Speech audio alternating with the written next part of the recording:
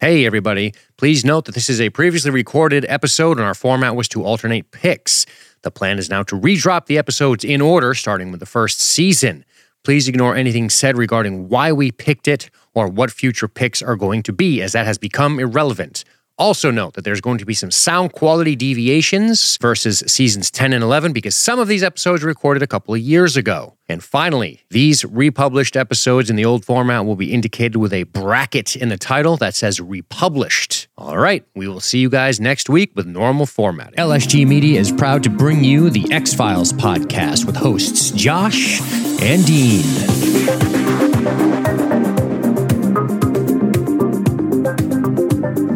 Surprise, motherfuckers. We are back with some more X-Files. I'm very happy to be doing this. I want to first say hello to my good friend Josh. Josh, how you doing today? I'm doing very well, my friend. Glad to be back. Way too long. Well, that's Josh. I'm Dean. We're going to be talking about some X-Files. It's been a long, long time. I want to thank Josh for continuing to ask about this, to keep it at the forefront of my brain. We got a lot going on over here at LSG Media, but we should never be too busy for X-Files because it's awesome and fucking so fun to talk about and so fun to watch. People have been hankering too, my friend. Hankering for it. Yeah, well, you know, we edged them along. Got them nice and red before they popped. Well, we're nothing if not all about hot takes, and nothing is hotter than a show that's been off the air for 20 years. Yeah, absolutely. Okay. I mean, wow. We are certain this will get 4 million downloads this month based on that alone. What, X-Files? It's really in the zeitgeist, as they say. But 1994? Yeah, this particular episode is season 1. So season 1, episode 21, Tooms, we decided to do. And this was released on April 22nd, 1994. So good call, Josh. Why don't you explain to the people our selection process and sort of the state of the X-Files podcast, in case they haven't, they go, whoa, holy shit, a new episode. Sure. So we launched this Bad Larry when the actual revival had just been announced. And what we did is we took turns covering some of our favorite episodes. We go back and forth. Dean picks one, I pick one. This is your pick, I believe, right? Yes, sir. And then we covered the season 10 or the revival or whatever you want to call it. As far as I know, they're still kind of in discussion about continuation. We'll see how that goes. But we had a lot of fun doing it, and there's still a shitload of great episodes out there that we haven't gotten to talk about. Many. So we're going to keep it alive, and every now and then might be a couple in a month, and then you don't hear from us for a few months, or it might be, whatever. It's erratic. Yeah. It's like, it's hard to predict. This one's been, the last one we did was Irresistible in September. We're going to try not to go that long. That's kind of long. So, because before that we did Bad Blood in August, so it was like, oh, we drop one on a month, and then before that it was fucking March. But that was a planned hiatus because we dropped Squeeze and Paper Hearts because we already had them. Yeah. Because My Struggle was February 23rd, which is the end of the revival, and just as a reminder, the way we do this, X-Files is designed around episode of the week or monster of the week or I guess they call it mythology episodes if memory serves. Yes, they do, sir.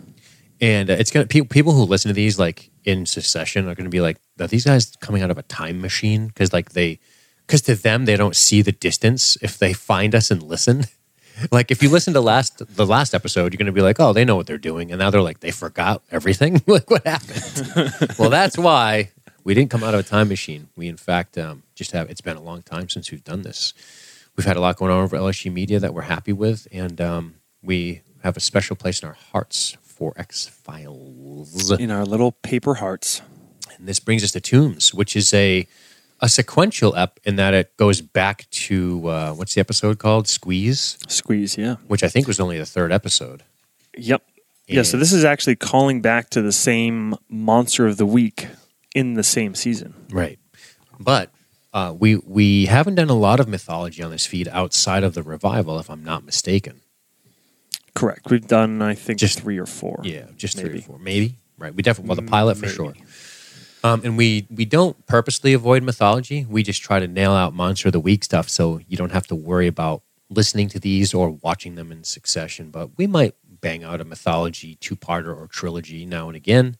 But yeah, not today. Today, Not today. Today, we're going to talk about Tooms, which I'm super pumped about. And traditionally, the co-hosts, whoever's not leading the episode because it's their pick, will ask the person a question, won't they, Josh? So, Dean, why did you pick Tooms, buddy? Because he is a fucking creep. He creeps me out. I thought it was an easy pick. It was early season. I wanted to go back and clean up a little bit, trim the verge a little bit around the early stuff, and just get back to this guy so we could wrap up Tooms. Wait, is there one more with him? No, he is one with the escalators. He's one of the escalators. Okay. Yeah. I don't know if he had crazy mutant healing or something. Spoiler. Yeah. Speaking of, we spoil the episode, we swear, and just be warned. But I wanted to wrap up the Tooms stuff because I thought he was a great villain, and he creeps me out. And I watched this episode, and I liked it still. I think I like Squeeze better, though, on our Tooms rewatch, but I still like them both for sure because he just is weird, and the inhumanness, yet humanness of him is what makes him such a creep. And I think the guy who plays him, Doug Hutchinson, is really good. I think he just plays a very good creep. That's why I picked it. Creepy as shit. So, let's get to our initial impressions on Tooms. Do you have any? Yeah, I'll agree with you. It's first season's got some great ones. It's kind of just cool, watching that stuff and seeing the show kind of figure its way forward and kind of run with the gains, especially as you get into like the second half of the season. They're like, holy shit, we're doing well, and we didn't expect to be. And like, hey, let's try something out. Let's bring back somebody from an earlier episode. And that's something that I don't think they did very often outside of mythology. I know they didn't do very often. And I'll agree with you. I don't think it's nearly as strong as Squeeze. Sure. But I think at this point, what Squeeze was the third episode? Yes. Third episode ever. So what you do have in this one is that you have the Mulder and Scully characters a lot more fleshed out by now. Right. Which is cool. So I think Squeeze is, for me, it's about, oh man, what great villain, what a creepy ass monster. Sure. Tooms, this follow-up, is more about the dynamic of reintroducing that into Scully and Mulder's life and world and what's going on with their careers and what's going on with the X-Files. So it's less about him as the monster, but there's some cool twists in here. And what I really appreciate that they didn't do is the classic, Star Wars or superhero kind of movie thing where you reintroduce a character or a concept or a vessel or a vehicle and you have to give it a new power the second time around. Indeed. He doesn't have to be new and improved with a different cape, right? No. It's the same fucking Tooms. Some of his approaches, he does some clever shit, but it's the same creature. He doesn't have any additional powers, which I thought was remarkably restrained. Sure. So yeah, good episode. Cool to see him back. Yeah, I liked it too. I appreciate there's something about his behavior, I think, that makes him so unsettling because he's such a monster. He's not a person. He's very much an animal in the way he behaves, which is something I appreciate about him. I also like the idea of this. What attracted me so much to this villain, as it were, is the killing through time, the hibernation, the fact that he disappears. You only have a small window of opportunity to nab this guy, and the idea of him being around for so long always adds a deeper level of creepiness and horror to the character in question when you start looking at victims from the 30s. And, of course, when you look at Tooms, he looks like a man who may be 22. He looks super young, and I like that a lot. That's always creepy. And like you said, some of the stuff in this episode that I think stands out is watching Mulder and Scully's relationship get deeper. And I haven't watched all of these back to back to back in a long time, so I can't really tell you the trajectory of Scully in Mulder's relationship with any authority.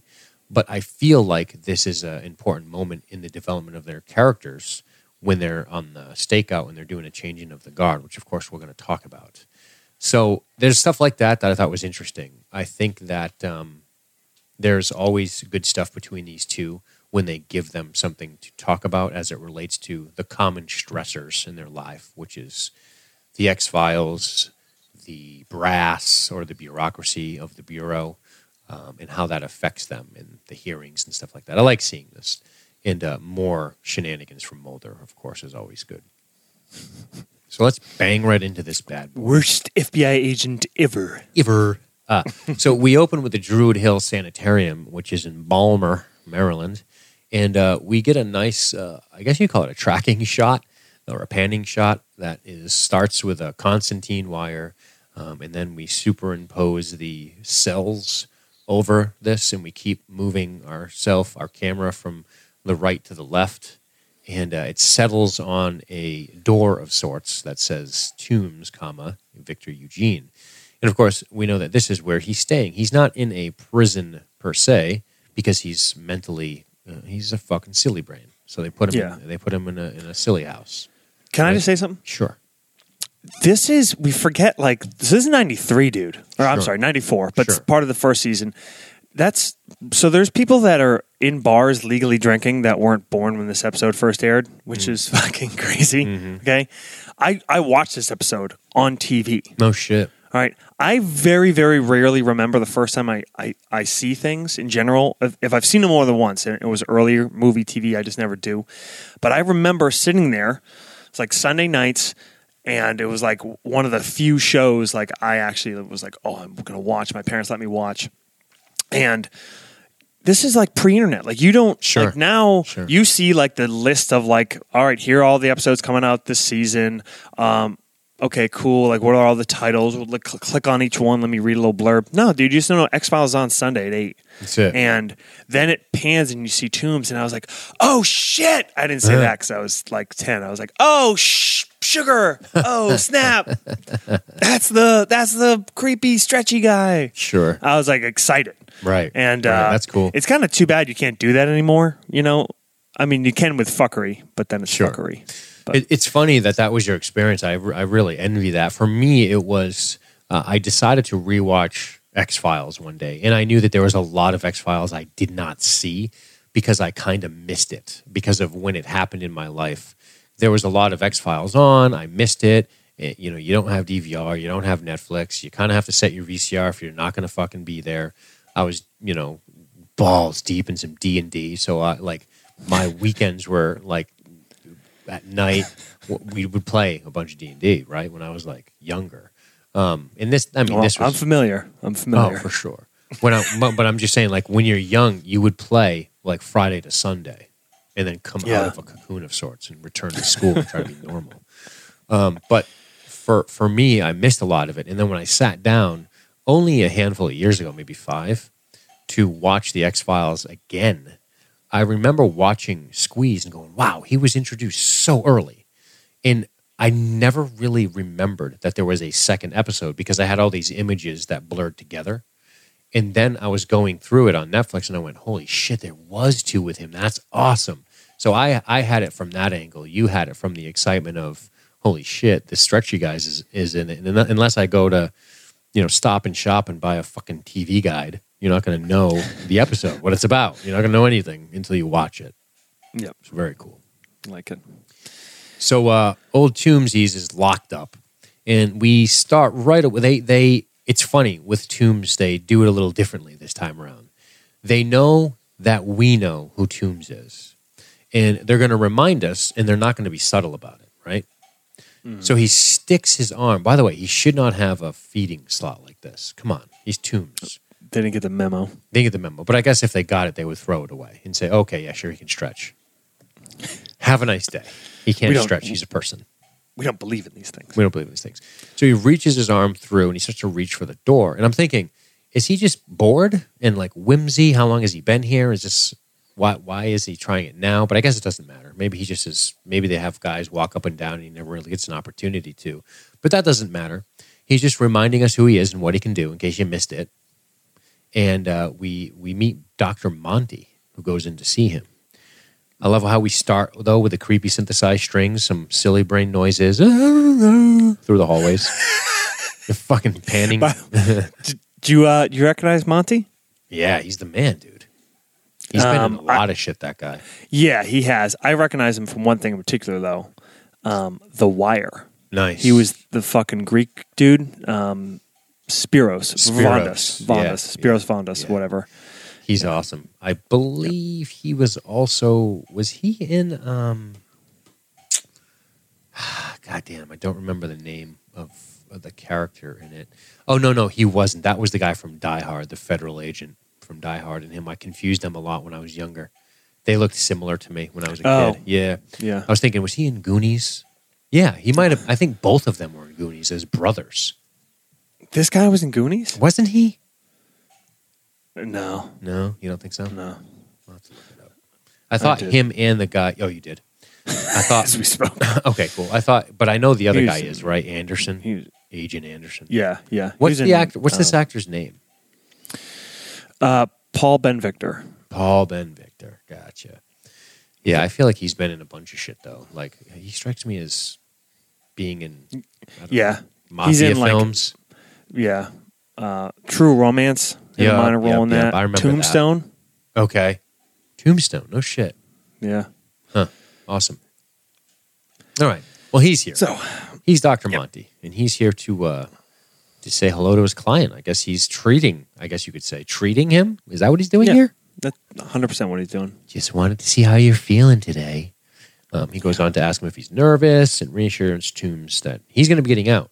So apparently Dr. Monty knows some experts who agree that Tooms is ready to be reintroduced into society, but he does say, keep your fingers crossed. And then he says, don't be a weirdo. It's a figure of speech. Don't literally cross your fingers, you weirdo. Don't further creep out the people watching this at home. But no, pretty cool. And he's just like, yeah, so don't worry. We're going to get you out of here. So this quick thing before we hop over to the J. Edgar Hoover building is just Monty coming in. We introduce Tooms, who continues to be quiet and menacing and weird with really creepy green eyes. And we find out the green eyes only come up sometimes. When he's feeling a little stressed, I think. You're stressed or hungry. Or hungry. The hunger. Yeah. When he starts getting that liver eye. Yeah, he gets the liver cam. Liver cam 9000. When he's thinking, I'm going to eat your liver. But yeah, keep your fingers crossed. Remember, that's just figure of speech. But anyway, so opening credits, and we pop right over to the J. Edgar Hoover building. And somebody's getting a talking to here. A little talking to. Take me through this. Skinner's giving Scully a little piece of the ass. Perfect name, by the way, when he's after you. Yeah. You're unconventional. He's always just that low, whisper angry talking that he's perfected. Absolutely. Frankly, we're quite displeased. He's mentions about the unconventional tactics and this and that, and Scully, totally nonplussed, sitting there. It's like, that's the nature of the X-Files. It's kind of the nature of these investigations. She mentions conventional tactics could decrease our rate of success, which I actually think is already astronomically low, their actual rate of success, if we're talking about putting perpetrators behind bars. That must be happening off camera. Yeah. We don't see those episodes, I guess. No. But yeah, basically he's trying to rein in this whole thing. It's just there's a vague heat on the X-Files that this episode, it's not like one, sometimes it's following up on one particular thing, one thing that usually Mulder does that's dumb or over the top. And it's cool. Right now we have Cigarette Smoking Man, who still hasn't been really revealed. He's still just the creepy guy smoking in the background of Skinner's office. Which is it was a fun time for that character before you really got into everything he became involved in, more with the mythology stuff. Sure. And that's about it. Scully's sticking up for the X-Files and their approach, and Skinner kind of going after him. And that leads us right into Tooms' hearing. Yeah. He is not happy, boy, Skinner. But, I was trying to ascertain this, and I kind of want to get your thoughts on this. I know that Skinner really likes Mulder and Scully. And I think he's specifically fond of Scully because she's such a pro. And part of me wonders, do you think he's giving her a heavier case of the ass in the presence of the smoking man? Yeah, I would think so. I wonder if he's just turning up the heat a little bit. Because, for her to bring up the 75% closing rate stat, which of course we don't see as you suggested, which is funny, but that's your only saving grace, I think is his exact quote here. Yeah. He's taught to tell you got to be by the book, and she's like, listen, it's going to come down a little if you want me to be whatever. And the smoking man is just chilling. I think there's also a lot of, he's like a tough 50s dad, right? I got you. Tough love kind of. Yeah, he'll roll up his sleeves and belch you in the mouth. Yeah. You know what I mean? I mean, right. It's a belt. It's not going to fucking scar. Yeah, okay? belts for the guys, fists are for the women. Because that's how it goes. That's America. That's my America, okay? My America. But I believe when he's attacking or kind of coming at them, putting heat on them. He's putting the horns down a little. Yeah, and he has their genuine best interests in mind. He's thinking about their careers. He's thinking about their reputation, their life even beyond their career in the FBI. So yeah, I think it's part of both. Yeah, I think you're right too on that, because think about this put yourself in Assistant Director Skinner's shoes for just a minute. He's chilling at this desk. This menacing asshole who's giving you lung cancer secondhand is just chilling in the corner, doesn't say anything.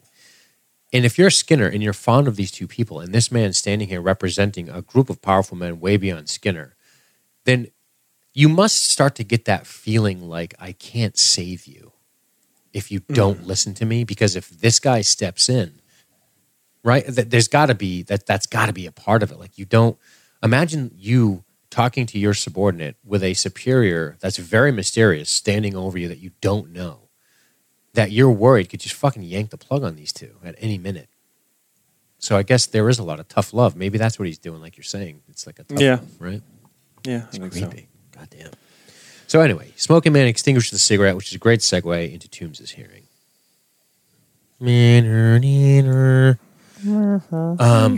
By order of the state of Maryland, the court shall review the psychological status of Eugene Victor Tooms. Of course, 3 names, because he's a fucking killer. They always get the 3. Required. Dr. Pamela Koretsky's testimony begins. She says a lot of science stuff. And then I like how we just superimpose various expert testimonies over this. We know that this is taking some time. And then, of course, we conclude in favor of Tooms with Monty speaking. And he's just ready to let this guy come over and fuck his sister, I think. Come on in, put that stretchy dick in her, and fucking have some turkey. Oh, I never thought about that. Weird, huh? It's a little weird. We never thought about what? If he could, stretchy like Mr. dicks. Fantastic his dick. Oh, for sure. Yeah, Sean Connery's in trouble. Well, but the overall mass doesn't change, right? I guess you're right. So Sean Connery's good. Right, because he could stretch, but he's not challenging the girth that he's bringing to the table. That's or true. he could probably shrink it and just fatten it up like a little can of tuna fish. It's true, yeah, absolutely, yeah. He could definitely make a can of pomade if he needed to. Get crazy with it. He could do some tricky shit. Yeah. But anyway, Mr. Tooms has learned to articulate his feelings. Monty's trying to convince us. And then we get sort of murder vision, right?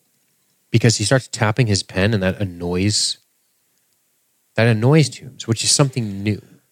Yeah, I guess that's what it is. I don't know.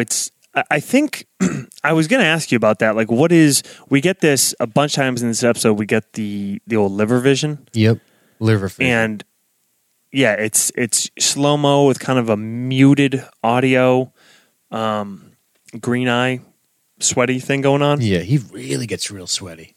And I don't know if just part of it is that he's overdue for his last liver. So he's kind of, like imagine a predator that's gone way too long without a meal. They might react, more aggressively or out of turn of how they usually would.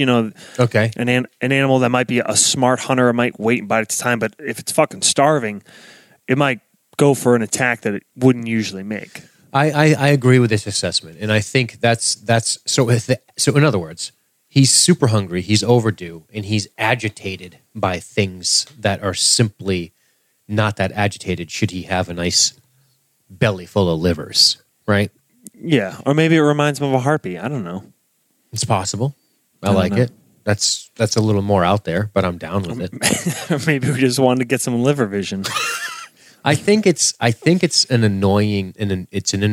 It's some kind of, some people that drum on desks you want to punch in the face, right? I happen to be one of those people who want to punch in the face because I drum on desks sometimes. Did it a lot in school. I had to be told to stop doing that. Do you ever, sometimes I sit there and click a pen 300 times without knowing I'm doing it? I'd click pens. The other thing I do is I take a pen, and every pen I have, I break the little part that allows you to put it in your pocket off. I just keep flicking it with my thumb, and then it shoots across the room, broken. Drives people nuts. I don't know what my problem is. I have problems. Yeah. Anyway, I think it's just an annoying sort of repetitious thing, and he's just starving, like you suggested. And I think that's a really good call because it explains his erratic and aggressive behavior immediately upon release. I mean, there's no waiting. He gets right to it when he gets out. He goes, you know what I mean? So I think you're onto something with it. He's starving and he starts to act out immediately. Yeah. But anyway, he can articulate his feelings, apparently. But he's got a lot of people kind of testifying on his behalf. Yeah, all of these are Monty's friends. So the fix is in, right? Fix is in. He wants to win a case. He wants to add it to his profile. He doesn't really care about the safety of the public. He just wants to win. Don't worry, because the state or whatever is about to present their expert, Special Agent Fox Mulder. Who enters strong. And he's doing really well for a minute. Mm-hmm. For a minute. And judging by the reaction on whatever the guy that's representing the state, looks like I don't know if he asked Mulder any questions ahead of time. I don't think so. I think you usually screen them. You're like, hey, so Agent Mulder, what points are you going to highlight in your testimony? Yeah. Hey, is Scully around? Yeah. Is there anybody else that can come down? Yeah. Can I see those credentials again, just real quick? I kind of just. You flashed it, but are you actually an FBI agent? Sure. Can I? He didn't do his homework. A, he didn't screen, and B, didn't look at a single prior testimony from Mulder on the various cases in which he went batshit crazy in. Yeah. It's a devil. She did things. I see here you last, you were an expert testimony on ancient aliens on the History Channel. Sure. Okay. That's really good. All right. Okay. Hey. That's legit. Did you murder a man that you guys had did you murder an escaped convict? You shoot him in the head while he's sitting on a bus? Was that you? Mm-hmm. Okay. Did you stake a child? Did you ram a stake through his fucking chest? Hey, did you go to a town and not solve a single solitary murder more than one time and then blame vampires and demons? I think you're disqualified. Can you call Did you Scully? go to the Arctic and get pretty much every other expert killed in a research station with you and not solve that either and burn that thing to the ground? Dude, what does the fucking lawsuit pile look like on Skinner's desk? It's got to be massive. Yeah, no wonder he's pissed, dude. Right. No wonder he's giving him a little piece of the ass. Oof, I guess so. I'm trying to change my tune on Mulder. But anyway, he starts to give his credentials, profiling serial killers, and then it immediately goes to, may I remind the court that Mr. Tooms is... They start interrupting him instantly.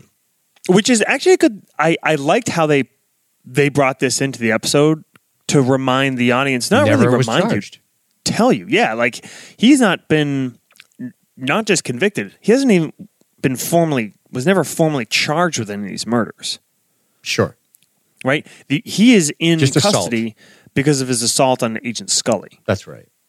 So that is kind of a cool reminder and why it's feasible, I guess, that he would even be up for this kind of hearing. He's not a murder suspect, or he was. He's not a murderer. Right. He's a murder suspect in a convicted assaulter of Scully in her home. And deemed, I guess, to fucking cuckoo brains to be in a normal prison. Yeah. And then Mulder starts a slideshow, which isn't bad, and then it gets bad fast. And who walks in just in time to sit in the back all polite? Scully. Scully, yeah. Mm-hmm. I swear, dude, he does this shit just to shove it in people's face a lot of the times. Maybe he's just so self-destructive. Like, he is. Fire me, FBI. I dare you. It's the Californication I think you're right. aspect of him. He's like, yeah, you thought that was extreme? You thought that was unconventional? Watch this. Yeah. These murders span nearly a century, he begins. 19 homicides, 5 occurring every 30 years since 1903. All in the Baltimore area. So now you're thinking, oh, this is going to be a weird cult. He's going to get into this thing. What are you thinking if you're sitting on that bench? In each case, the liver was extracted. Okay, that's weird. This is real. I see the photos. And presumably eaten, which, of course, gives, what's her name, a little bit of the creeps.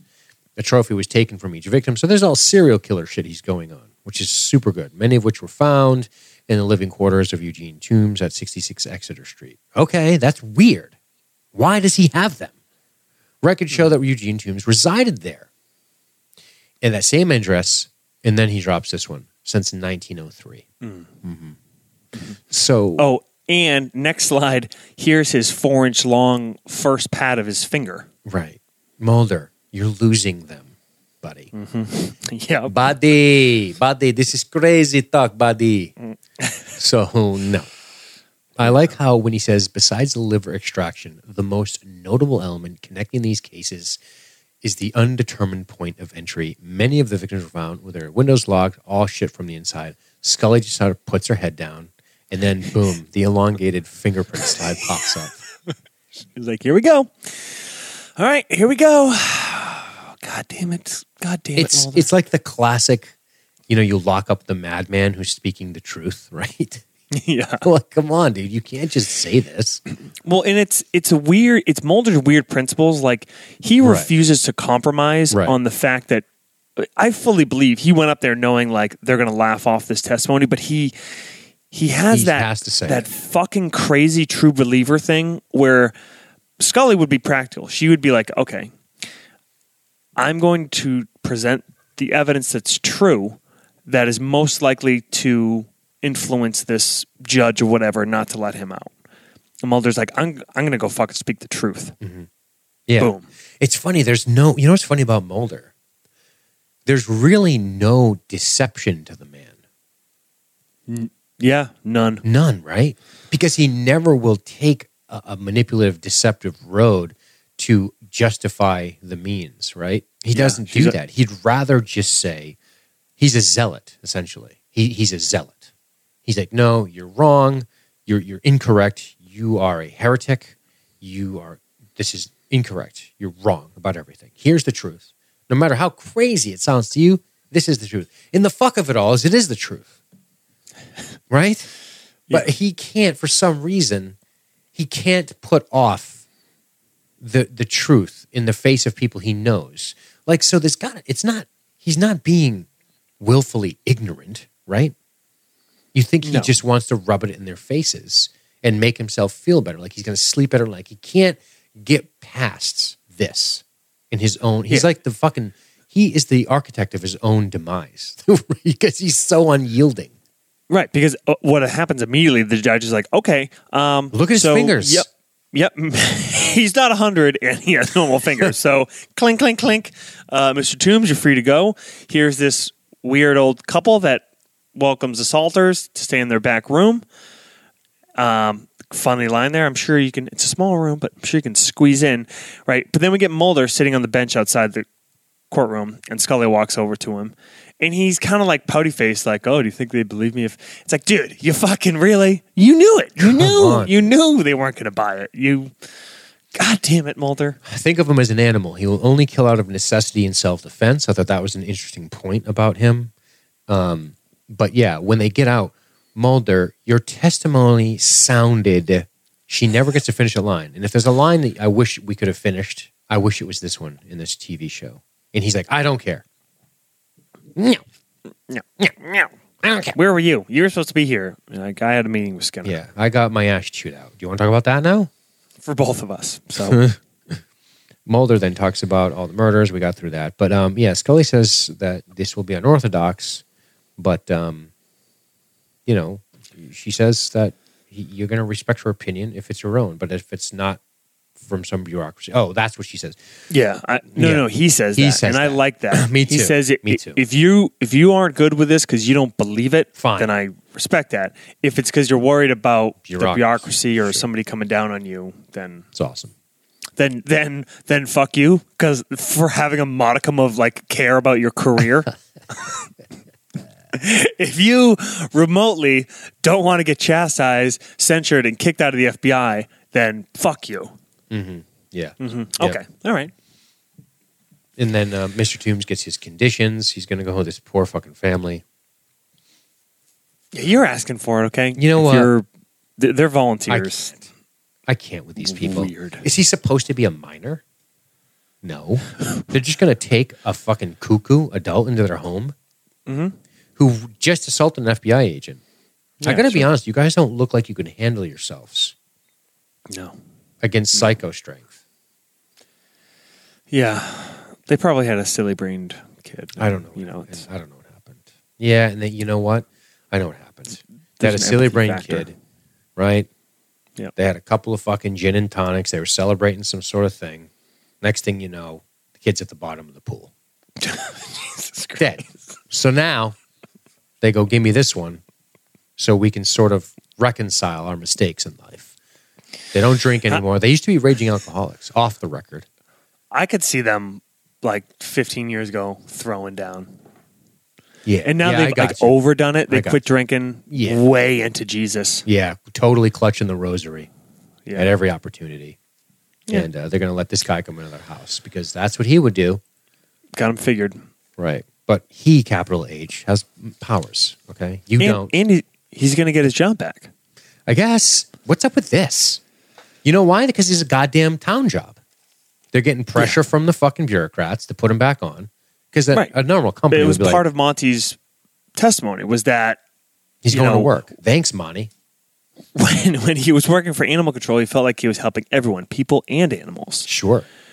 Fucking licking rat juice off his fingers. This is vomit-inducing. Man. Because it's a corpse. Listen, it's not just a regular corpse. It's a rat corpse. By the way, I love the tracking shot on the Doc Martens as he walks to the fucking rat. You're like, what's happening? It's a rat right near the curb where it's rained. So you know that is a juicy rat corpse in the rain. Good Lord, man. Dude, the way he just sucks down in those fingers, like... Oh, God, it's bad. It's not just a quick, like... No, it's... No. Oof. This is great shoot. Great shooting. This sort of continuous shit. Yeah. And then immediately he gets liver vision. Yes. So... He's back at work, right? We've established that. Yeah, he gets liver vision at that little blonde, sexy, like terrible businesswoman. Yeah, terrible clothing, terrible coat. Yeah. But yeah, he's like, I thought she was ordering a couple of gaggers, but it's a coffee. And he starts to close in, and he gets, he's like, oh, I love those white tights, right? I love white tights on my women with the purple coats and a coffee. And he's kind of like physically starting towards her. This is like in broad daylight in the public. And then Mulder like cuts him off. Right. And he's like, oh, hey, can you help me find my turtle or fucking something he says Heinrich, the fucking moose hunting dog? Yeah, that's what it is. Hey, Mulder, and then, you know what? I'm sorry, finish. I interrupted you. Well, and then like Tooms gets like all flustered and drives off. Just fucking rips out of there. Yeah, okay, so why? Mulder, why? Mulder, I'm going to be honest with you. I might go over to that little fucking coffee truck, order coffee, sit down, and watch. Yeah, maybe wait for him to... Let her move on her. You know what? She'll be all right. Yeah, and then you arrest him, and then it's over. Then it's over, right? 31 minutes, you can turn into something else. Left in the episode. It's a short episode. It's a short episode, but now you've alerted him that you're watching him and failed to catch him commit a crime. Right. Which is funny because this goes back to what we just said. Mulder is not going to be sneaky. He's not going to be manipulative. He doesn't have the patience for it. He's already pissed off at this guy. He's pissed off at the whole thing. He's really in a bad mood today in the last few days. And he just steps right in front of him and just starts breaking the guy's balls and flustering him versus lying in wait. Yep. Because he can't help himself. Not a lot of guile. None. We shoot over to Lynn Acres retirement home. This fucking guy they brought back, which is brilliant. Briggs. Yeah. Frank Briggs. Detective Briggs. Who isn't old enough to actually... I started like doing some math in my head. I'm like, nah. But okay, I don't care. I like this guy. Retirement home in a wheelchair?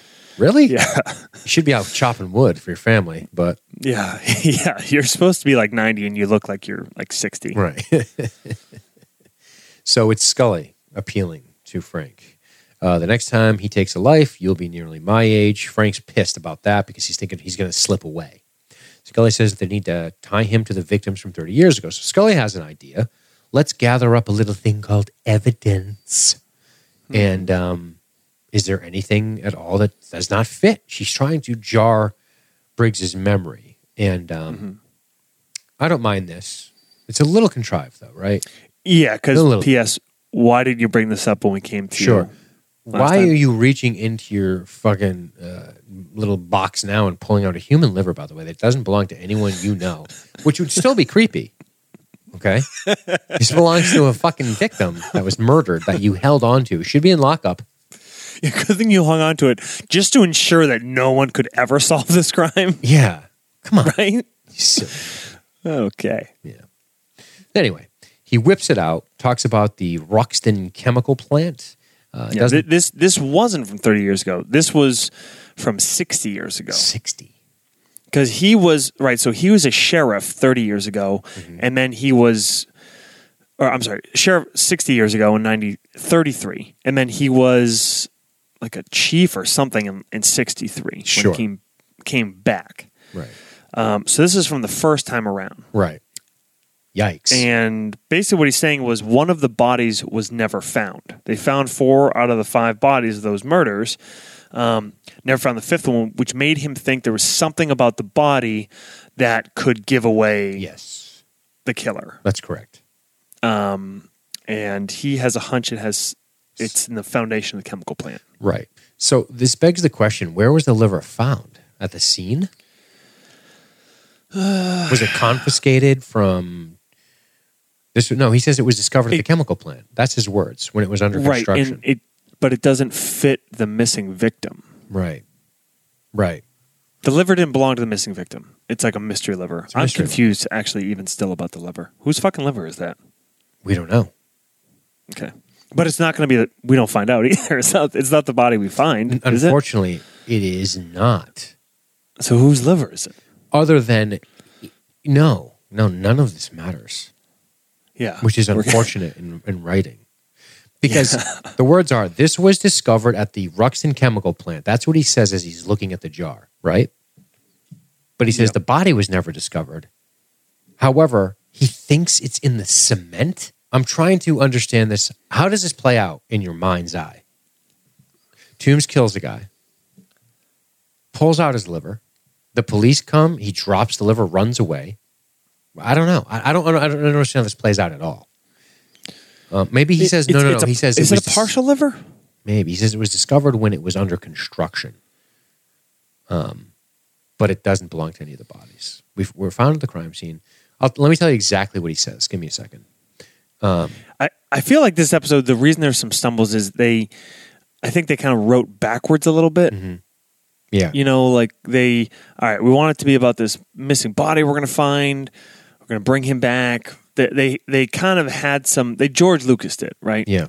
They prequeled all right, we're going to make this work to this. Yeah. He says when he was a sheriff during the Powhatan Mills killings of 1933, only 4 of the victims were found at the crime scene. However, there was a 5th person who was missing and never found. But this was found at the Ruxton chemical plant. That's when he produces the liver, when it was under construction. But it doesn't belong to the other victims. This doesn't prove it belongs to the person murdered by Tooms, Scully retorts. And he says, I'm positive the Tooms hid this one victim because there was something about the body that could prove he was the killer. And what makes you positive? So and he just says a hunch. The liver does belong to that fifth victim. Yes.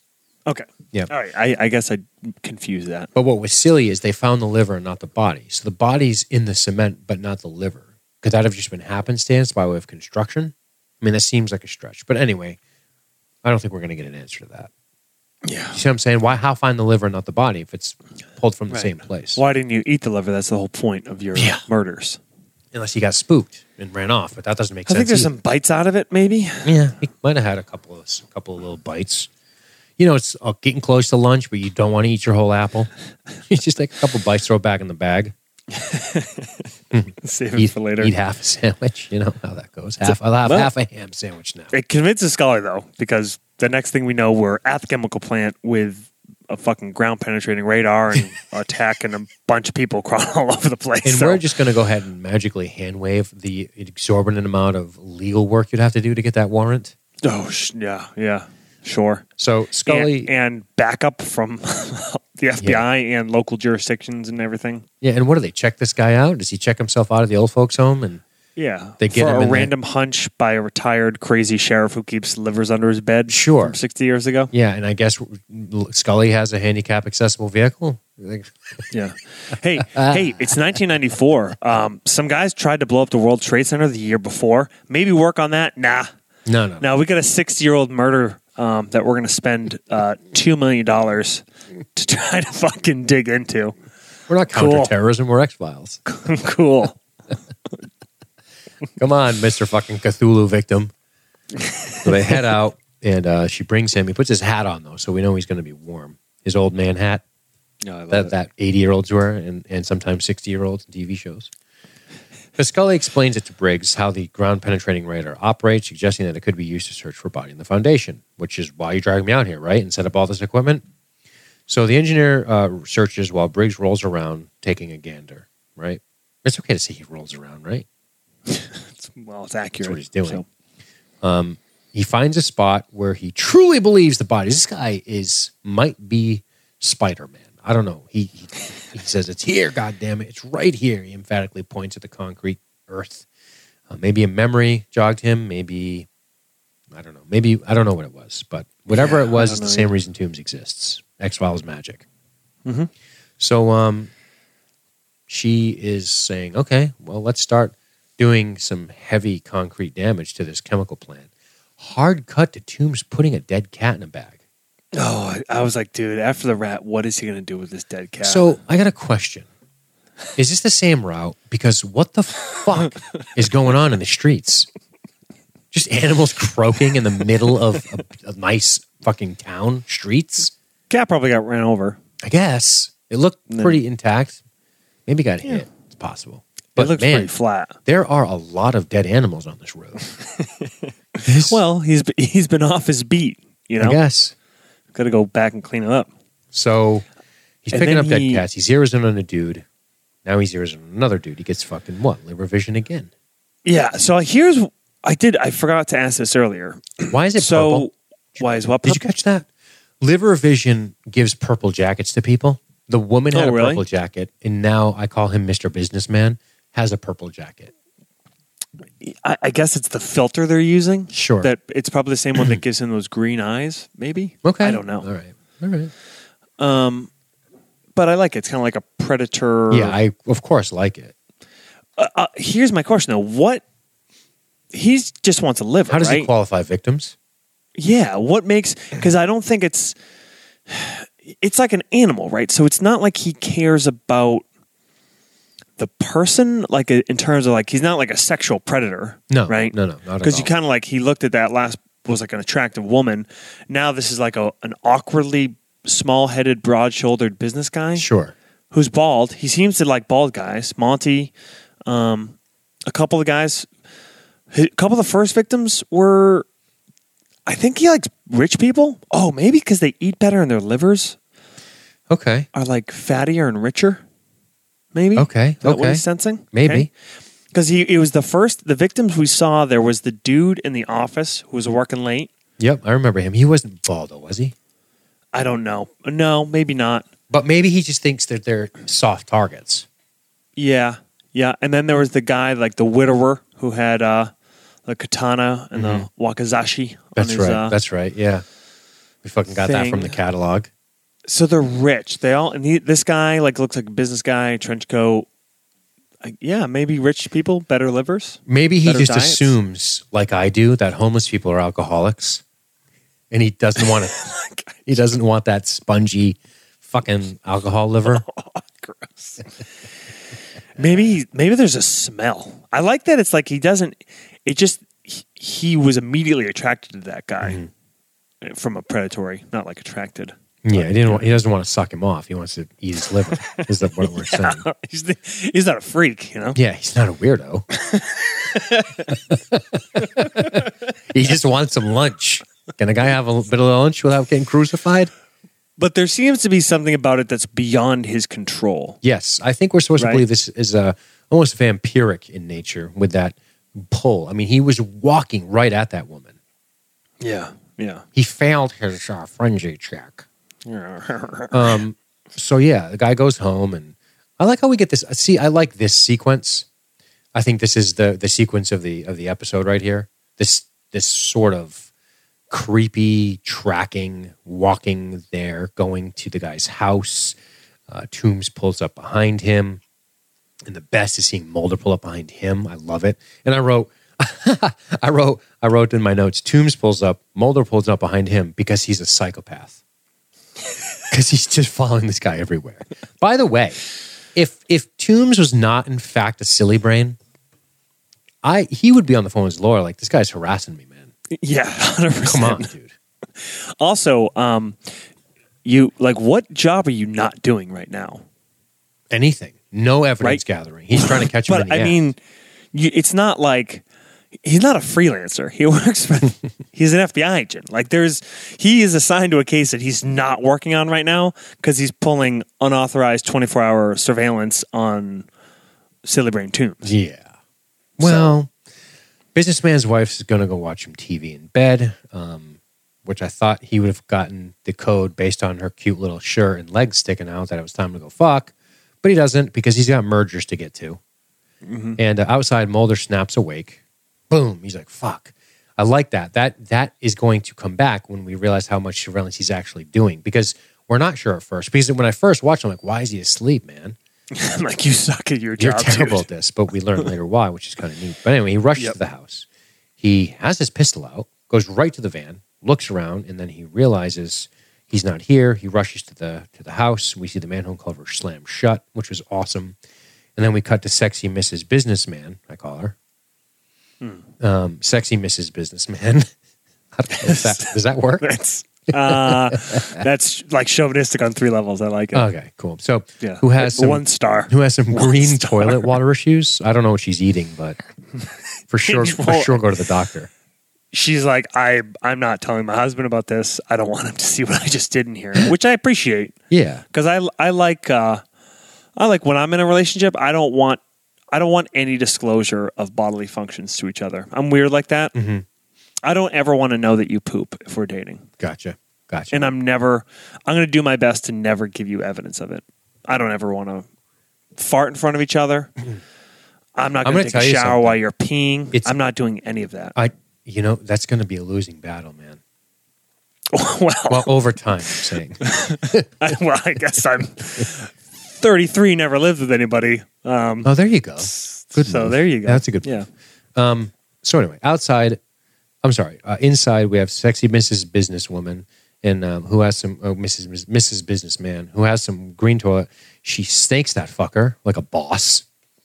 She gets in there and twirls that snake down into that thing. And man, I am on the edge of my seat in this scene. I'm like, this is disgusting. He's going to come through the toilet. I'm going to vomit. But then baby businessman starts to cry. Right? So she's like, oh, dumb baby. So she heads up and after her brief tug of war, she comes back, has a brief tug of war with the snake. And then, baby locks the toilet down, which I thought was funny. Yeah. This is just all good. This is tense. I like this a lot. Yeah, because there was tension for me, like rewatching it. Even when I remembered the end, I kind of remembered what happened, but I'm like, I don't remember, like, how does he get into this house and whatever. And I'm like, same thing. I was like, oh God, please don't poke your head out of that green fucking shit water. Right. And then that toilet latch was a nice move. It was a little misdirection. Yeah. But cool scene. Then Tooms comes through the window, covered in shit. Does Mr. Businessman not have a nose? He's covered in human shit. I guess he would be. He was down in a sewer. Look at him. His oily shit hands. Yeah, and now that I think of it, I know you can squeeze, but you're talking about like what is that? A 4-inch pipe that goes to a toilet? Yeah. So it must have not have been him. That must have been total misdirection, right? The toilet? That was just fuckery. I think that was just a nasty dump. No, I think that really was him. Like, I think he was trying to go that way. No, I was thinking maybe she tried to like flush us down the toilet. I don't know. Yeah, I guess he was like, no, I can't make that. Yeah. I can't make that crawl. Or that it's latched. He's not, you know what I also like about him, and we talked about this in Squeeze, he's not very smart. He's actually quite stupid. Well, I mean, he's clever as an animal. He has some cleverness to him, but he seems like he might be kind of dumb.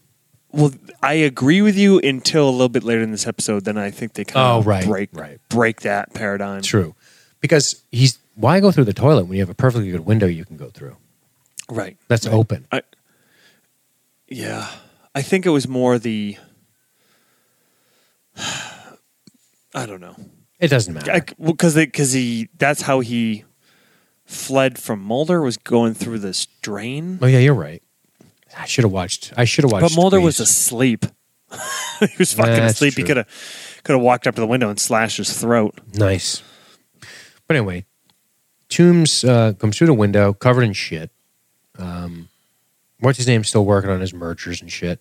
And then we have Mr. Businessman. Yeah, Mr. Businessman. And then we have Tooms watching him from the shadows, and he starts to get a little bit of a liver vision, but not really. I mean, we get slow-mo, and then the black and white comes in, and we have just the subject, the target, as it were, being in color. Goom, goom. That like slow walk, Very cool. footstep echo. Yeah. But this is very careless by him. He doesn't know he's being followed. He goes to the house. This is him being in the thralls of, you know how you were suggesting like he's easily agitated when he's starving? He might just also be sloppy. Yeah. Well, because this is where this whole thing gets confusing. I think that's what they want you to think, but then Mulder's on the trail. He sees the dirty fingerprints on the windowsill. He knocks on the door, goes into the house, and he's looking around. Sure. He sees more fingerprints upstairs. The window's open. Right. In a different window, and then the van's gone. He's stuck out, yeah. I think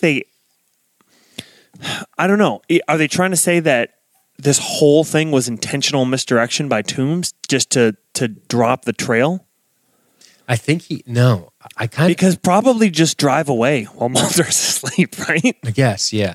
Maybe I was overdoing it in my head because I'm like, oh man, like layers on layers. Like he's getting him to follow him into this house, and then he's going to sneak back out. I think you're right. I think he was just kind of getting sloppy, and then I think Mulder's presence just ruined the kill. Right. And so then he bolts, and then he uses that to get away while Mulder's in there. Right. Which the thing I like about this is this. I like how he decides that he will now target Mulder. That makes sense to me. Right? Because now he's like, is this guy going to follow me forever? It becomes almost like a predatorial thing. Like, this fuck's going to go down, and then we're going to get back to business. It does, except it doesn't go the way. Right. It doesn't go that fits, way. Really. But anyway, let's go to the Smithsonian and talk to Dr. Plith. Mm-hmm. Sounds like a Star Wars race. One thing we did Plith? Plith. Yeah. Yep. Nice.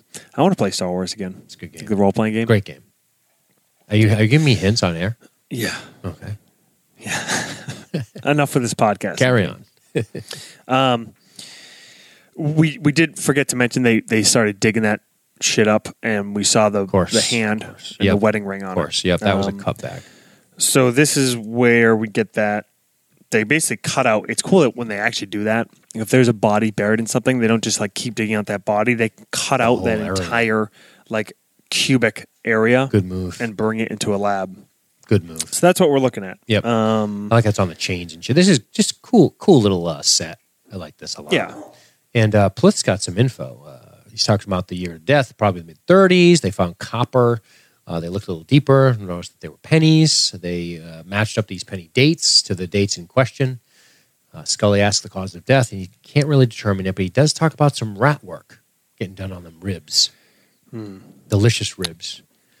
And then he starts to talk about how this is going to be a while. It's a slow and necessary process. The doctor says he tried something that sort of be off the book. So this is something we're seeing in this episode, right? This is a thematic through, which is unorthodox techniques, right? It comes up early. Yeah. We see Scully presented with unorthodox techniques. We see Mulder doing them off the record. I guess not really unorthodox, but just sort of off the record. And now she's presented with the situation where this is not official, okay? And she says, okay, because, of course, her curiosity gets the better of her. And he reveals there's a photograph from the 30s that could possibly be this victim. I don't know how he came up with that, but it doesn't matter. And then he says, we have this crazy computer fucking gizmo, and we can do stuff like recreate skulls based off of things. And he matches them. Isn't that what he's doing? He says this photo and this, the person that we think is the victim would be the person that owns this particular skull based on some computer simulations. Yeah, the skull fits like that picture. And that picture came from Briggs, had it. Oh, that's right. It was just a missing person, but it was who they suspected of being the fifth victim. They couldn't prove it because they never found the body, right? Thus being here.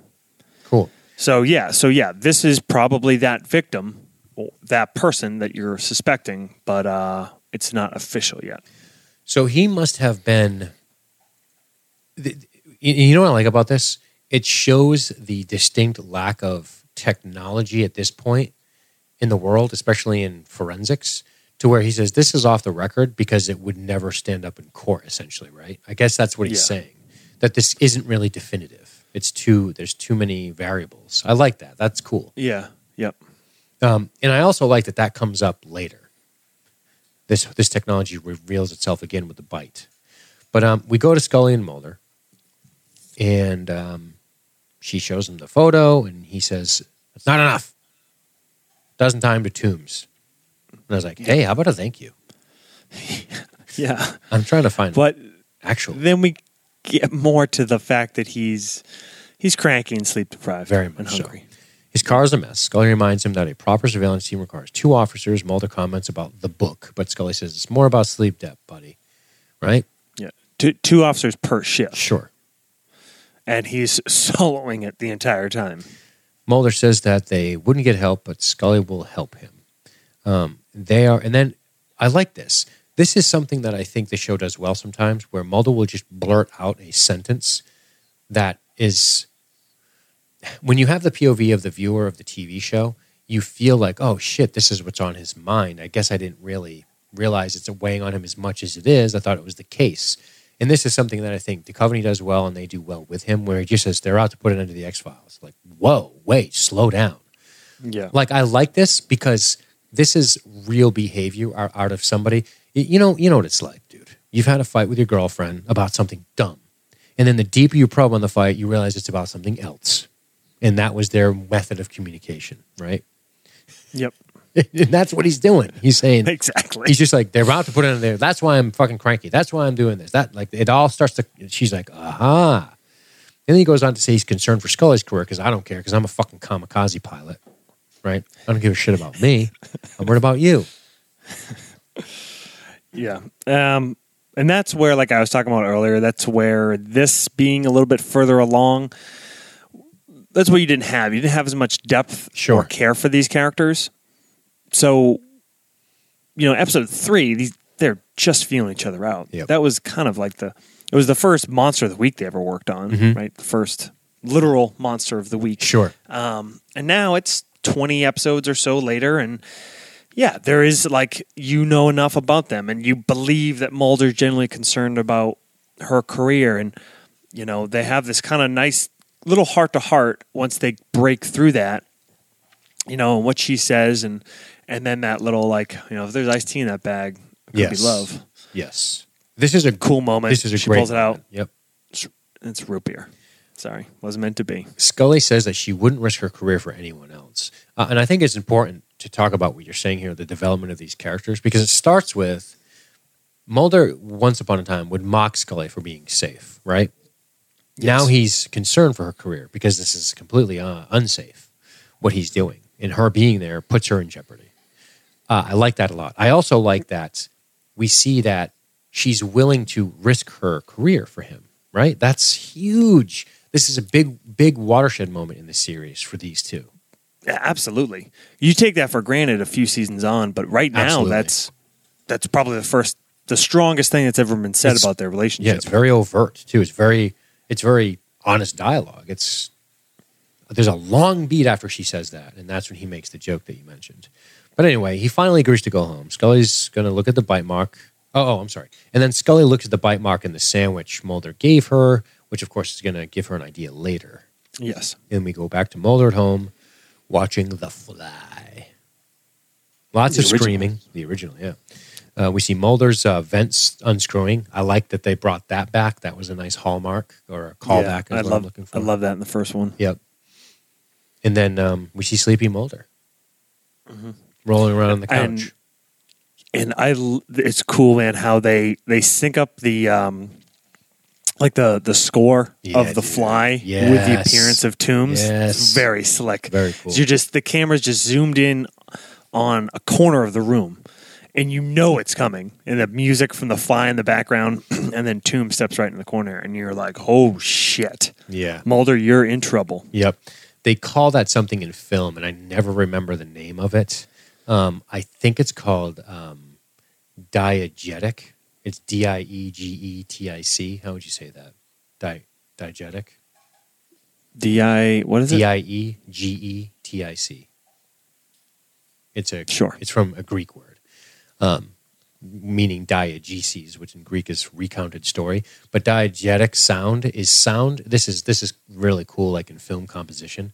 But it's a sound that source is visible in the fucking show itself. In other words, it's not the suspension of disbelief like Star Wars, right? Star Wars is you hear the score and you listen and you go, oh, cool. Whereas diegetic sound could be anything, including music played by something in the scene. Oh, cool. Diegetic. Diegetics. Oh, wrong song. Slip that one in the repertoire next time I talk to fucking Matthew Anderson. Yeah, he'll like that shit. So, dude, I love this shit. Again, so Tooms enters his home, and then he starts doing like Billy from Predator shit, where he cuts his chest, waiting for the Predator. Billy, don't do it, come on! Right? This confused me even, I've seen this episode a bunch of times, but I hadn't watched it for probably a couple of years, and I was like, wait, oh yeah, he's framing him or something, right? As soon as he started scratching himself, I remembered. Right. This is the cleverness that we thought he was missing. Yeah, it is very cool. I think it kind of clashes with the whole, I think he was more animal wise, less. This is beyond that. This is higher thinking. I think so too. For sure. Yeah, I mean, he can fucking drive a truck. He can presumably. I mean, he's not literally like an animal. Walking up and sniffing people's asses. I saw a bear drive a truck once. It was a cartoon. But yeah, you know what I think this is here? This is, I think he understands I think here's what happens. Do you want to know what I think happens here? And it's tough to see because Tooms is dead behind the eyes. So it's tough to read this. But I think he walks in. I think he's got his liver vision on. He's got his liver eyes going, right? They're green. And he pauses. He sort of stops and he looks at Mulder. And I'm going to go ahead and go out on a limb and say, I think this is what happens. I think he sees... He smells that this guy's eaten nothing but fucking Taco Bell and McDonald's for the last 3 days. His liver probably tastes like shit. That liver needs a sleepy time. I think I like that. I think he's probably going... He stops and he thinks to himself, if Mulder dies, they're going to come looking for me, I think. because of this weird tension. So I think he's smart enough to realize that this is not the move. But I think he had intentions to go after Mulder until he came to that conclusion. Because why go through the whole process? I think he has a moment here of hesitation, and that's when he gets real creepy and he just pushes his finger through his face. I was like, ew, what are you doing, you freak? Yeah, I like it. That makes sense. That's what I'm going to go with. And when I say it clashes with, I don't think it's totally on the show. I think because that was some of us, that was our impressions, Sure, right? that's our impression. So it's clashing with somewhat with the impressions that He's a a dumb viewer dumb. might get. Right. Yeah. Okay, yeah, that too, sure. So anyway, fade out, which is cool. I like that. It's kind of a mysterious transition. And then we go right to him at a hospital being examined by a doctor who's saying he's been beat up. He took a fucking boot to the face. He might have a fractured jaw. I like how there's a boot print on his face. I'm like, I don't think it works that way, but that's fine. I know. By the way, this is the worst detective ever. Detective, what's his name? Talbot, maybe? I didn't. Nice. I didn't even write down his name. I'm not even, I'm not taking shots at my boy Adam, but I think his name is Detective Talbot. Oh, really? Yeah, it is. Well, there's a Detective Talbot in the episode, played by Tim Weber, who kind of looks like this bloke. So that's what I'm going to go with. I guess that's him. So, anyway, he's like, oh, all right. By the way, a detective, I guess. I mean, I feel like this is regular cop work, but whatever. They found him in the street. I guess it's detective work because of the victim. But the doctor asks who did it to him, and then he whispers, and of course we know he's going to be talking about Mulder, Detective Talbot's. He's like, FBI agent. So we go right to Mulder's house. Talbot and a cop knock on the door and just walk in. Yeah. Do you think this is like local cop wanting to stick it to the Virginia farm boys? Yeah. Me too. Absolutely. Me too. He's like, fuck you, you fucking uppity cunt. You're going in. And like playing like, oh yeah, we're all in law enforcement, and so Mulder's not like, you can't fucking walk in here. You don't have a warrant or whatever. Right? Because the guy just power walks in, grabs the boots, looks at the bottom, nods yes, and I'm like, yeah, you're gonna you're gonna come with us. Yeah. What's Mulder gonna do? File a complaint? Then he'll be a goddamn pariah. Yeah. Right. He's not gonna pull the you don't have a warrant shit. But anyway, Mulder, get your things. You're in trouble. Yeah, and then I like this skips past the whole next bullshit. Go right to this is bullshit. Mulder and Scully with Skinner. Right. Mulder's talking about leaving an imprint in the shoe and you kick somebody in the face.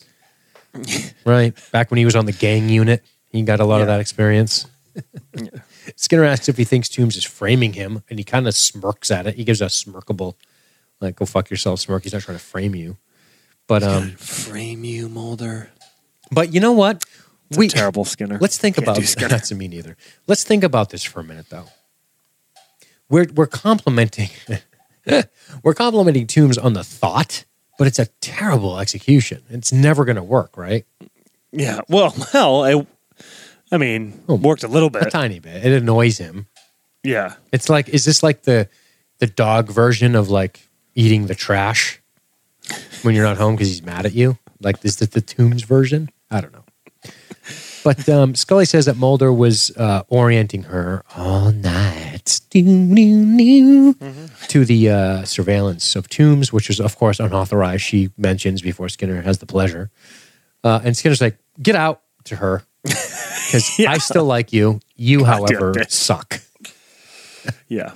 So, hey, Mulder, you should probably... You like Tahiti? You like Taiwan? Get out of here. Go. You're on vacation.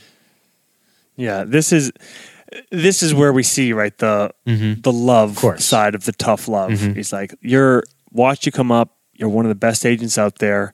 You're too close to this shit. You need to step away before you do damage from your career. You're not going to recover from. You take some time off, take a vacation, whatever it is. Right. Sounds great. Thank you for your concern. Yeah. He's so unappreciative. Yeah, fucking unappreciative prick. Skinner stands up and says, don't go near Gene Tooms. He spells it out for him. And then he tells him his friends in the Capitol cannot really save him anymore. That's what he's implying anyway. Meanwhile, Smoking Man's in all these Skinner scenes. It should be noted. Yep. Wow. Bad day, Mulder. Yeah, so they don't they don't even remotely consider taking Skinner's directives under advisement. Not for a second. Not even for a second. Not even for a token exchange of conversation. Right back to the Smithsonian. Yep. And they start talking about sandwich. Scully brings up the idea that she had an account of the sandwich with teeth marks. She reminds Mulder of the rib cage gnawing near the liver. Further excavation revealed that human teeth marks were in fact on the ribs. Tooms will never submit to a dental cast. Hey, asshole. Do you hear what I'm telling you? He'll never submit to a dental cast. Anyway, Plith breaks out another simulation because, of course, it matches Tooms on a reverse engineered mapping of his head based on the teeth marks, right? They reverse engineer it and say, this is going to be Tooms now. Yeah. And then I love the cartoon looking. It looks like when you in a cartoon when somebody bites an apple, like it's like the perfect like teeth marks all the way through it. Yes, and it's like that on the bone, and the teeth just like boop perfectly fit in it. Awesome. There you go. It's that guy. Well, we're rapidly moving to our third and final act here. So we have Tooms making some paper mache, nice, with a little spit and vomit and old newspaper clippings from people he murdered. And then Monty goes to see Tooms. Monty's kind of a creep. He's really creepy. How many women under his care did he fucking bang? None. All boys. Oh, okay. Gotcha. Yeah. Gotcha. 100%. But you know what I'm going for, right? Uh-huh. Yep. Mm-hmm. You know what? You're right on that shit, son. Yep. And he has no bead on the fact that this guy is a sociopath? 100%. Yeah. A killer? A murderer? He's a killed monster? dozens of people. Not a bead. No. In fact, he sits on his little bed with the wallpaper behind him, and I think he's probably going to pull out his dick and say, do you mind if I jack off a little while you make that? Because I like art, too. It's very expressive. No idea you're into art. Right? I'm just going to rip one into your pillow while you make that. And that's phase one of the creepy doctor seduction of Tooms. It's not weird. There's no touching. He doesn't touch him. I'm touching myself. I happen to be sitting on your bed. Why don't you touch yourself? Yeah. Well, that's phase two. Phase one is I'm going to sit on your bed and I'm going to jack off and watch you make paper mache huts. Monty's proud of him. I'm very proud of you, Eugene. And that's when Eugene says, here's when my animal instincts take over and I eliminate you from my den and just shut the door and murder you with great off-camera screams. Yeah. It's great, but it's like, so you go from fucking breaking into an FBI agent's house, framing him for attacking you by going to the hospital and whatever, to then just murdering your assigned psychiatrist in your court-assigned home. Mm-hmm. Like 100% animal takeover. Which begs the question. But I guess just the hunger's gotten too much, I guess. But it also begs the question, how has he survived for so long? So with judgment like that? Yeah, well, think about what Frank Briggs said. Frank Briggs, earlier in the episode, said, he's going to go into hibernation, we're going to lose him. Okay, but he's not a magician, right? He doesn't have the Vampire the Masquerade power Earth Meld. So you're not going to, he's still physically around. He doesn't go on a spaceship. It doesn't mean, if he goes inactive, that's fine. It doesn't mean you can't find him. It definitely means it's harder, though. So it's hard. So imagine that. He just wrap himself up in a paper mache house somewhere in a sewer where you hope a goddamn utility worker doesn't stumble onto you. And he just goes to bed. So yeah, I guess that is hard now that I'm working through it mentally. Yeah, if you don't track them there, like what are you going to do? No credit card, no cash, no surveillance. Forever? Yeah, no trace of him anywhere. Where are you going to find? He could go into the middle of the Pacific Northwest. You're never going to find him, right? Yeah, probably move, dude. For sure, get on a plane and go 15 miles into the fucking woods of the Pacific Northwest, and you will never be found ever.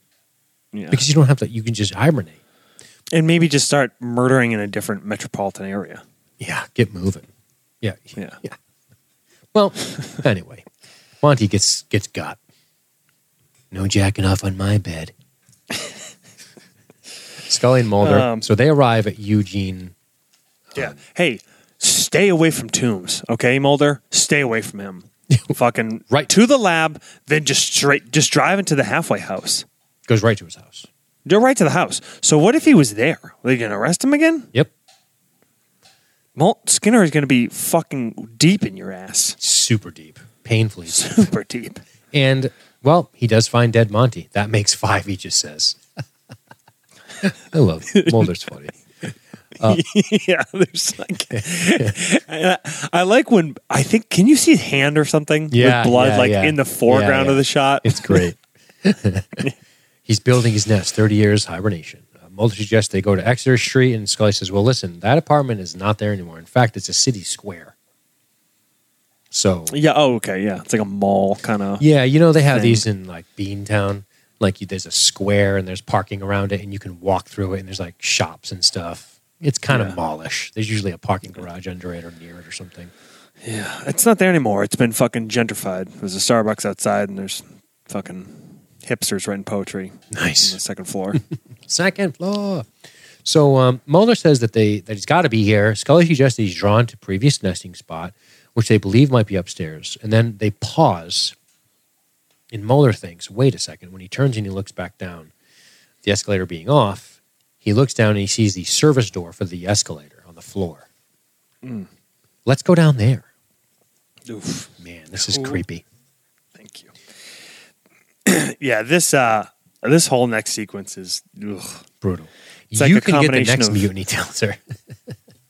This is made me think of like Aliens, Die Hard, like that crawling Hell in a yes. super tight space, but more like Aliens when you know like You're overmatched, right? Down you're there. overmatched and you're in something else's environment. Yeah, bummer.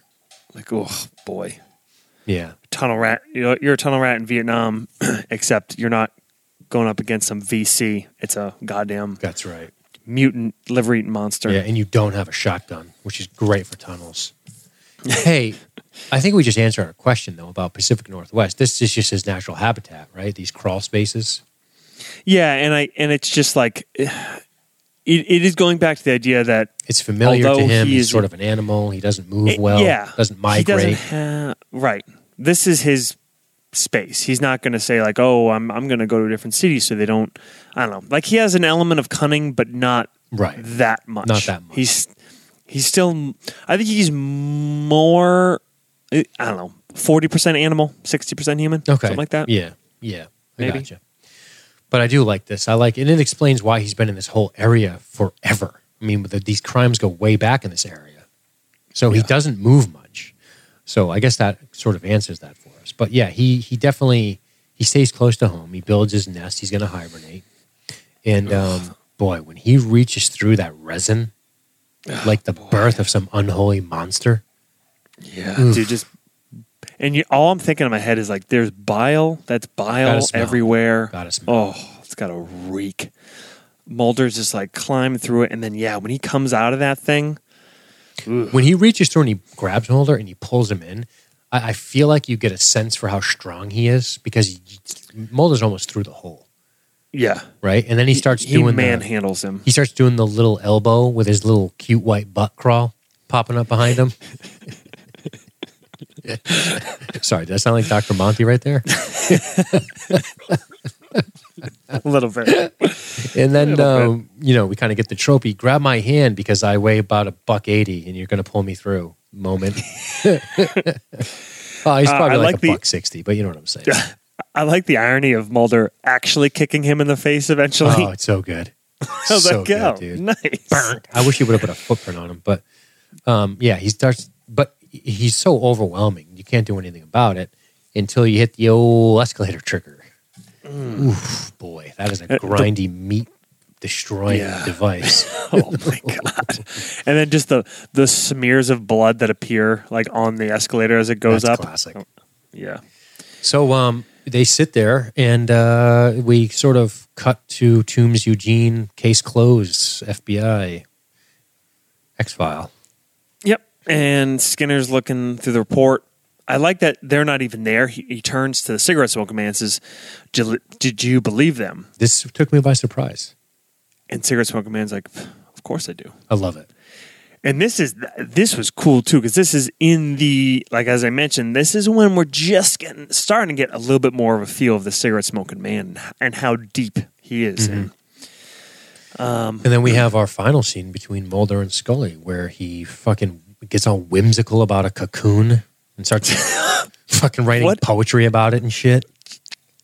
He writes a haiku about fucking change. Yeah. Here's your double fucking caramel bliss macchiato fucking suck my dick drink. And then change is coming for us. What does that mean? And I was like, is it about the show? I mean, near the end of the first episode, first season? We're 3 episodes from season 2. I guess he's talking about that. Yeah, I think that it's the end of... is it the end of season 1 the X-Files get shut down? I mean, it happens like 3 times. But I think so. I guess so. It's kind of probably some foreshadowing. For that. Yeah, retrospectively, this is kind of neat. He also suggests change is coming, but it's not so subtle. He calls it a hunch, and then we cue piano and synthesized strings. We pan over to Scully, who just sort of looks at it and then turns and goes back after Mulder. Thus concluding Tooms. I like it. Both. That's a double entendre. As we concluded the file as well as the episode. So. Ooh. Yeah. And his life has concluded. Oh, shit. So that's the end of Tooms, buddy. Yeah. Done deal. So if you're familiar with our other podcast, this is where a lot of times we would do listener comments. We don't do that for X-Files because, as Dean mentioned up early, we kind of just drop these unexpectedly on you. So we don't put anything out there for comments. You don't know what you're going to get till you get it. And then you better like it or you get the fuck out. Kabloosh. Final thoughts on Tooms, Dean? I liked this episode. I think it's not as good as I remember. But I still like it because he's a creep. And I think that Doug Hutchinson is awesome as Tooms. But there's some... I like it. I think Squeeze is better because it's more creepy. This one we already know about him, so there's a different burden on the episode, right? It's going to be a little bit different to capture our imagination with him. But I don't have a lot to say outside of what I've already said. I like that we see a cementing of a relationship quite overtly between Scully and Mulder and what they're willing to do for one another. I like that we actually close out a case successfully, I guess you could say, because I guess case closed. Well done. For sure, case closed. Dr. Monty's dead, which of course they're going to put on Tooms, which is going to vindicate Mulder, which will maybe he'll take a shower and get some sleep. Yep. Which is good. I'm happy about that.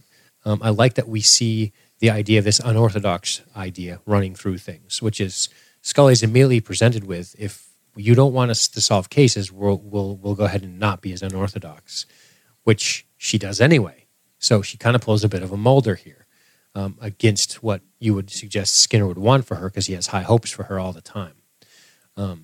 But she proved her unorthodox methods proved successful yet again, and they were able to close the file. And I like the little twist of the smoking man saying, "Of course I do." That was awesome. I liked it. Yeah. But yeah, I like it. It's a good episode overall for sure. It's definitely I definitely would consider a pretty high rated episode. Just not all-star team. I don't think it makes my all-star team, but I like it a lot. It's a starter, but it's a starter for sure. Yep. How about yourself? I like it. I guess I'd agree with you overall. It's a solid episode. I like that it's just it feels like X-Files trying something out, like retrospectively, like bringing back this character is a cool thing. Getting to see something again, getting in general, I like the monster of a week more, which we've talked about, and I like when it doesn't fully conclude, when they hang. They hang, but you can't just do that every time. Sure. You got to give some closure. You got to give some success. You got to see some things end. Or if every single time the episode ends and it's, oh yeah, I think it was that. It could have been that. Oh, it's out there now, or whatever. Like then it's like, okay, what's the fucking point? You just run around and don't really affect anything. Sure. Like those episodes are fun now and then when it's kind of beyond their control or they're not able to handle it. But we also want to see our heroes do well. We want to see them like get shit done. Yeah. And Tooms is a pretty respectable opponent. Indeed. Yep. And even more so in this episode, right? Because he does some more higher level, clever, cunning kind of moves here to try to frame Mulder and whatnot. So yeah, I think they kind of they wrote into a couple corners here, but overall, well worth it. Easy to look past and still just enjoy the episode. Yeah, good one for sure. Good stuff, man. I like it a lot. But yeah. So maybe we'll try not to wait 4 months next time we do this. Yeah. Let's jam one out in the very near future. Yeah, I think so too. So cool. Well, how about this? Do you have one you want to do? I do. Oh shit, son! That's great. So what do you got? I do. I have a little episode called "The Field Where I Died." Awesome. Okay, it is season 4, episode 5. No, now I lost it. Season 4 episode. Talk about it. Yeah, "The Field Where I Died." I'm looking forward to talking about this one. I won't get too much into it, but cool. Yeah, but it's called "The Field Where I Died." Let me see. Mm-hmm. I'll tell you what it is. So if you're at home, you can bookmark this. Season 4. Oh, it's a couple after home. It is season 4, episode 5, with another great actor, by the way, who recently passed away. That's Fun Boy. Oh, holy shit! Yeah, Michael Massey. Wow, yep. I missed that. Yep, that's him. I picked the episode. Yeah. Oh my god, pretty crazy. I'm looking forward to that one. Yep. Cool. Awesome. Well, we will schedule that sooner rather than later. We're not going to leave you guys hanging like we did last time. Yeah. All right. Cool. Well, I guess we are going to get the fuck out of here. And remember, people, what should we? What parting wisdom today, Josh? The truth is out there. Boom. We're just not going to give it to you. For sure. All right, guys, take it easy. Hey, everybody, this is Dean with LSG Media, and I just want to say thank you for tuning in to another episode of the X-Files podcast. Be sure to check us out on LibertyStreetGeek.net to see what other shows we have going, like the Science Fiction Film Podcast, the Walking Dead Podcast, the Game of Thrones Podcast for days. Get over LibertyStreetGeek.net and check us out. Thanks. Bye.